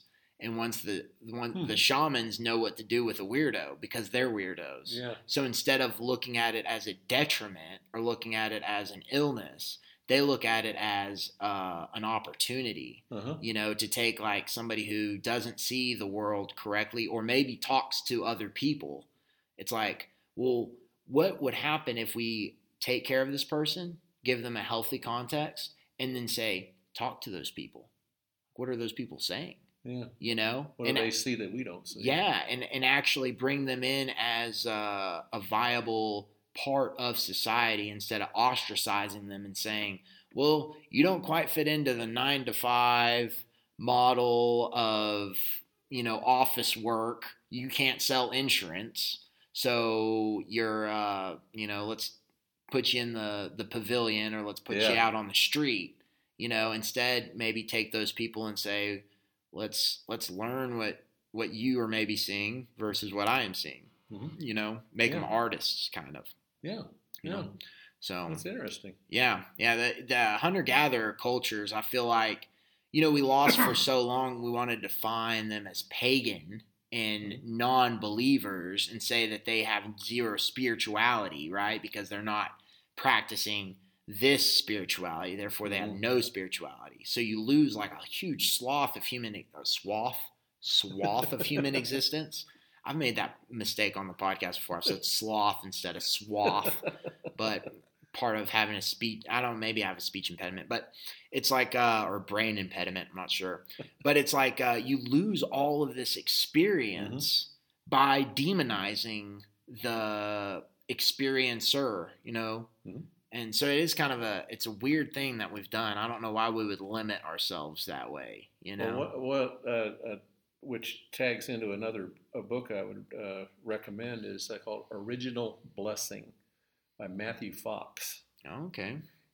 Matthew Fox was here at the really? Abbey about 3 years ago. He's internationally known. I mean, he's like Richard Rohr, but his concept is creation spirituality, and what you triggered when you talk about Native American spirituality.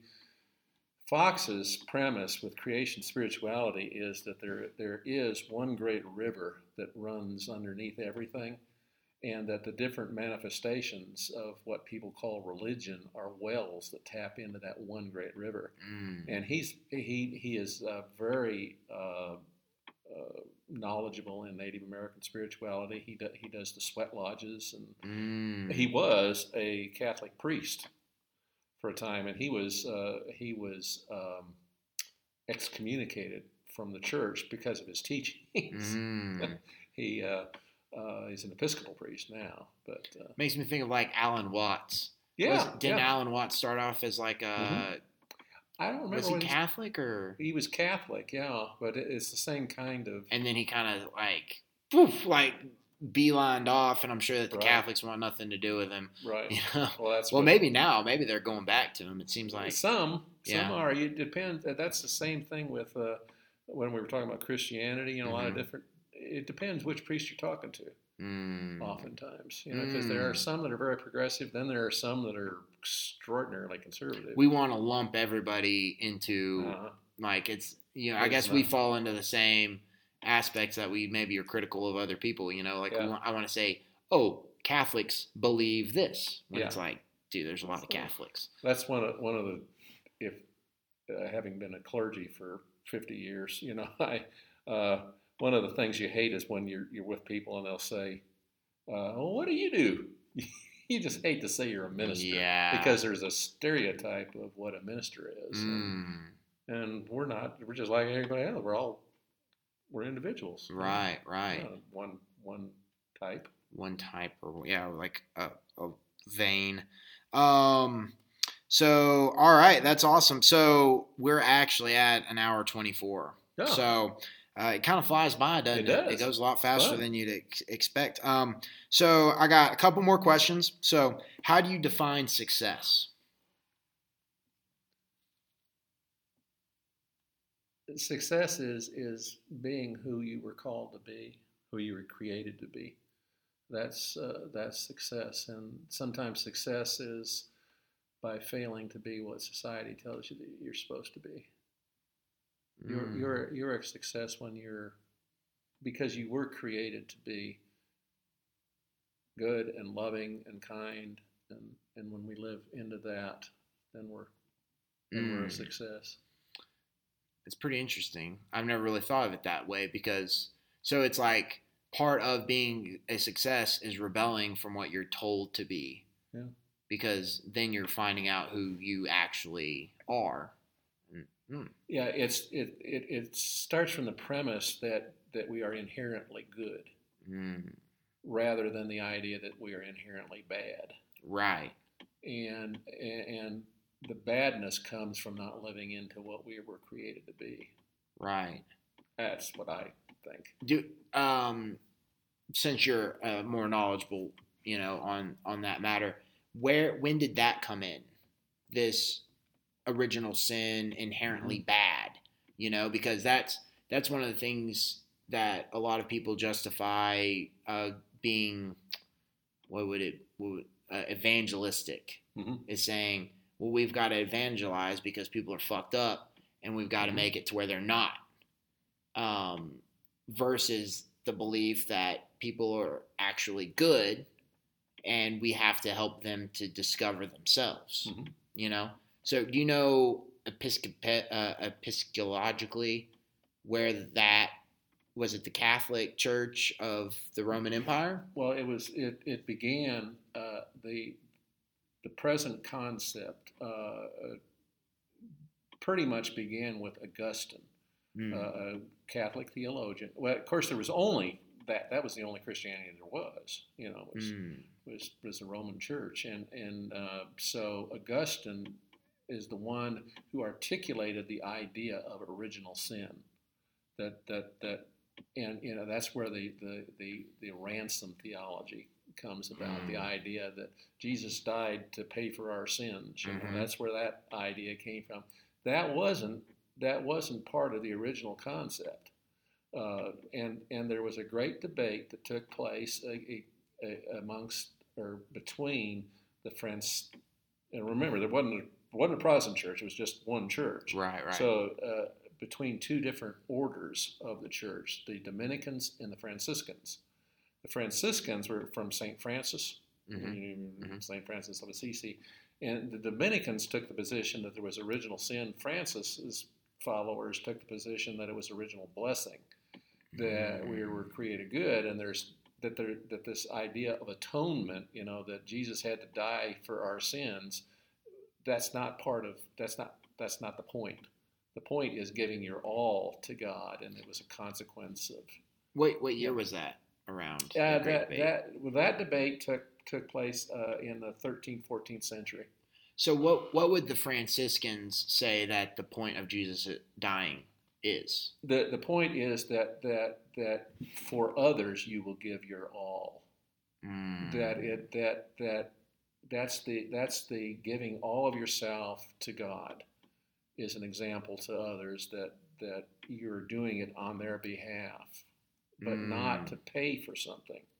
That's the atonement theory that most people think of. You go to a typical church here in town, and they'll be Jesus died for your sins. Well, the Franciscans ask, well, to whom are you paying? If there's this theistic idea of God out there, and this God, what kind of a God is that? It's like the banker. Well, and see, that's what's so funny to me is like it is a lot of people who would say I am an atheist or I do not believe in Christianity, and then you start getting into the finer points of, well, what is it that you've been told Christianity is? Yeah. And then there are some, and like that's one of the things that's been bothering me a lot recently is, so what you're telling me is that belief is a proclamation of me saying something, but it's not an analysis of what I believe. It's the act of saying, not the act of believing. So if I say Jesus Christ is my Lord and Savior and the forgiver of my sin and died for my sins, I'm good. I believe what you believe. Some would say that, yes. Right. But if I don't say that, then I don't believe what you believe. Versus analyzing what you actually believe based off of your actions and how you act and how you actually perceive the world to be. You know, it's kind of it's just a weird loophole almost. It seems like a loophole that's built into the system, and it just doesn't quite. It's never sat well with me. It's never quite made sense. And like you were saying, you know, if Jesus died to forgive our sins or to pay for our sins, then who is the banker collecting the debt on our sins? Exactly. That means that it's God is collecting, you know, and I guess some of that would go back into like the sacrificial lamb. Exactly. So like the God of the Old Testament needed a sacrifice, needed a blood sacrament, which it's funny whenever people completely gloss over that and they ignore the fact that the Romans were calling people pagans for performing animal sacrifice. Whenever it's like the Jews were performing what? You know, I mean, it's like it's weird how we label some things pagan and some things Christian and some things heretical and other things are doctrine, you know? It's weird where we draw those lines. A lot of them seem arbitrary. Yeah. Well, and this tradition, this idea that there's only this one way of looking at Christianity, you know, the atonement idea that Jesus died to pay for our sins. The other tradition that from the Franciscan tradition has been there from the beginning. You know, it's even before Francis, the idea that wasn't blood sacrifice. Yeah, but it was never said by the church meaning the Roman church. It was never said that that's heresy. So there have been through these, and we're talking what would this be, 1,000 years or more. This two traditions running side by side, but you only almost always hear just the one, but both have been part of the Christian tradition from virtually the beginning. And are you aware of like the Gnostic Christianity? Oh, absolutely. Yeah. So, like that was stomped out, right? Like there was like the Gnostic Christians, and then there was, what were the Catholic Christians at that point? What were they called? Just Catholics. There again, that goes. One of the things that we know now in more modern times is all of the literature that was written at that different gospels. You know, there's dozens and dozens of gospels. Like the Gospel of Thomas. Right, and Gospel of Mary, Gospel of Peter. You know, there were a lot of them out there. But what happened was in the 5th century, 4th and 5th century, when the church became part of the Roman Empire, you know, it became the official religion of the Roman Empire. Okay, we got to have a book. You know, we got to have scripture. Like Constantine, he wanted to institutionalize it. Yeah, you institutionalize it, and so you got to have a book. And how do you decide what's going to be in the book? So they decided the Council of Nicaea, right? And they decided what's in and out. What's in and out, and they did it on the basis of, okay, this is the way that it is. And so they excluded some things that were I had to decide what's right and what's wrong. And then they would destroy those other books. That's why some of them survived, and we have them, and we can see the different. Wait a minute, you know, this is a different perspective on it. It's kind of crazy because it's like people want to always ignore the revisionist nature of history, where you go back and you say, "Oh, this isn't how it happened," all right, and then instead of preserving the way that it wasn't, you just destroy it and you erase it and you say, delete, you know, on that. And so it is kind of it is interesting whenever people say, this is what church is. Yeah. It's like, damn it. Like what are you talking about? You know, like what are you, like it's difficult to even start that conversation of this is what church is. And it's interesting whenever you have like a contemplative approach to it. And what you're saying is church is not something that happens externally. Church is something that happens internally, you know? And then it's, you know, and Jesus, and people ignore it all the time, but Jesus says like that kind of stuff. He says, your body is the temple. God resides within man. But it's like, it doesn't actually exist within me. I have to go to a building. I have to go to an institution. I have to go to a gathering of other people who I guess we all believe the same thing, you know, or whatever. It's kind of interesting that it's that instead of it starts off in nature internal, but it's then projected externally in practice almost. Yeah, when we all have an inherent need for community, you know, to be with other people, and generally we like to associate with people who think at least similar the way we do. What happens though with institutions is, and the churches are institutions, is that you start to get a little rigid about it. You know? Fundamental, like you have to. It's like, and that's one of the things I wrote in here was like, it's discovering whenever you're trying to figure it out, it's discovering your foundation. And instead of it being like an external foundation of doctrine and belief, it's like an internal foundation that exists at the base of your existence. Yeah. You know, it's like a different way of seeing it, but you can't control that. You know, no government or bureaucracy or institution can control the foundation that's inside you. So if your game is control, you're not going to promote that aspect to your followers. You know, like, hey, follow me, but in reality, follow yourself. Yeah. What? That's what contemplative tradition is about. It is that you can accept different ways of perceiving. And but the institutions don't like that. Right. That's why you hadn't heard much about the contemplative tradition until recent times. Right. Well, and it's so subversive. You know, sure. It's subversive to capitalism and communism. It's subversive to economics, the law of supply and demand, and all of this stuff. It's like, well, actually, you have everything you need within you. Yeah, well, the contemplative tradition is inherently a critical tradition. That is, to whatever you can't criticize becomes an idol.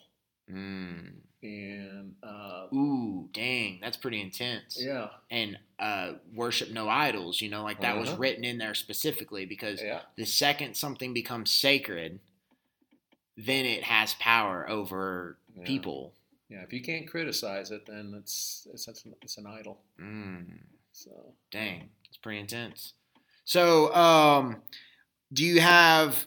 Okay, so I like to end the podcast with the guest picking a song to like play out. So, do you have like you mentioned earlier some like jazz greats, but do you have any like? And this can either be like a song you've always enjoyed, or a song that's like currently like you just can't stop playing, or you enjoy listening to. It doesn't even have to be. It doesn't have to be a deep thing, you know. Just something you want to like rein it all in with.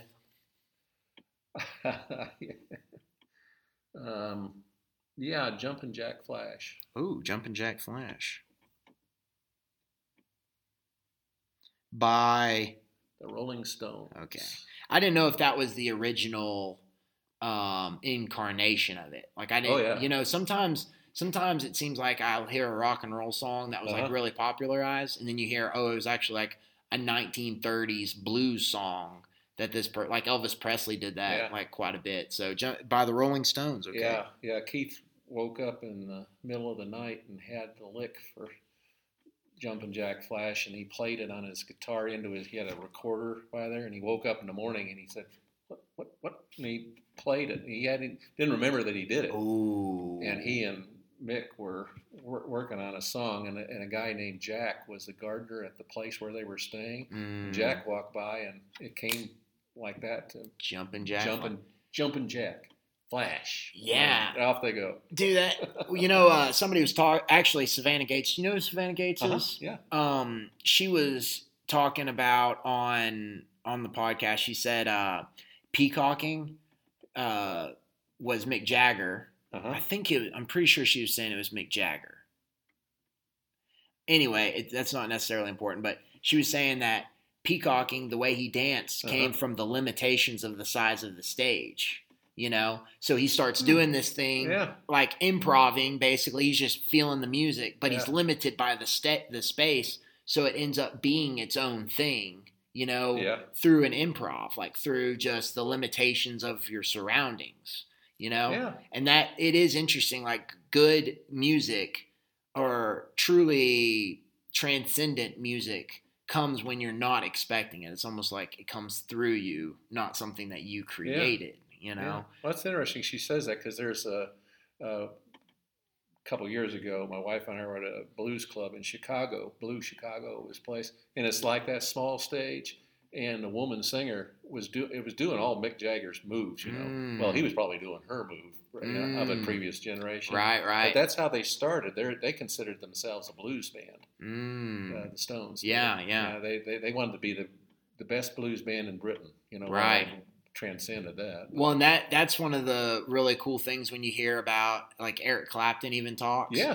All 99% of Eric Clapton's inspiration was old blues records from the United States, which it's kind of interesting to think about, like, how much England like raped the world of the culture, and then what ends up actually influencing the most of English culture is actually Black America, Black American culture, which is like, you don't get more like further removed from England. I mean, basically the United States formed giving the middle finger to England, and so now you even get like an oppressed people from the people that gave a middle finger to your country. And that's actually your most popular. That's like what England's going to be known for in the, future. It's going to be the beautiful music that came from a very distinct group of people who were idolizing a suppressed people from a different country. So it's a pretty, like, rock and roll is so phenomenal in that sense, is like, it's a liberated art form, it's celebratory as well. It's beautiful. All right. So give me some plugs. How can people get in touch with you? How can people get in touch with the Chalice Abbey? Well, we're 2717 Stanley Street, across from Crunch Exercise place, just off of Georgia. We are open Thursday, Friday, and Saturday. The store is. We have a contemplative services or centering prayer at 6:15 on Tuesdays and noon on Thursdays. 6:15 in the morning? Or in the evening? In the evening, and then at noon on Thursday. Okay. Those are centering prayer opportunities, and we have a dialogue on Sunday nights at 6:30. Okay. Which is everybody's welcome, and the topics are around creation spirituality. Okay, cool. And I'll put a link in the description notes of the show to y'all's website. Super. And also, just like a quick plug for this space, what all are y'all open to hosting? Who all do y'all want to see? Yeah, we're open to all. Pretty much all kinds of activities. We've had a lot of like birthday parties and things like that. That sort of thing. We have some yoga groups that meet here because of the nature of the space, because it's a quiet space. So those are the. And if maybe some artists are wanting to display some work. Yes, we have an art committee. Our Stephanie Young is our art. She's a professor at Emerald College. Oh, okay. And she's the one that they have a committee, and they solicit local artists. We emphasize local artists. That's what we want to have in here. And, nice. And all kinds of artists. I mean, it's open to many different kinds of art. Okay. All right. Beautiful. Well, I very much appreciate your time. Sure. I appreciate your space. I really appreciate all the stuff that y'all are doing and everything. And thank everybody for listening. And this is Jumping Jack Flash by the Rolling Stones. Peace out.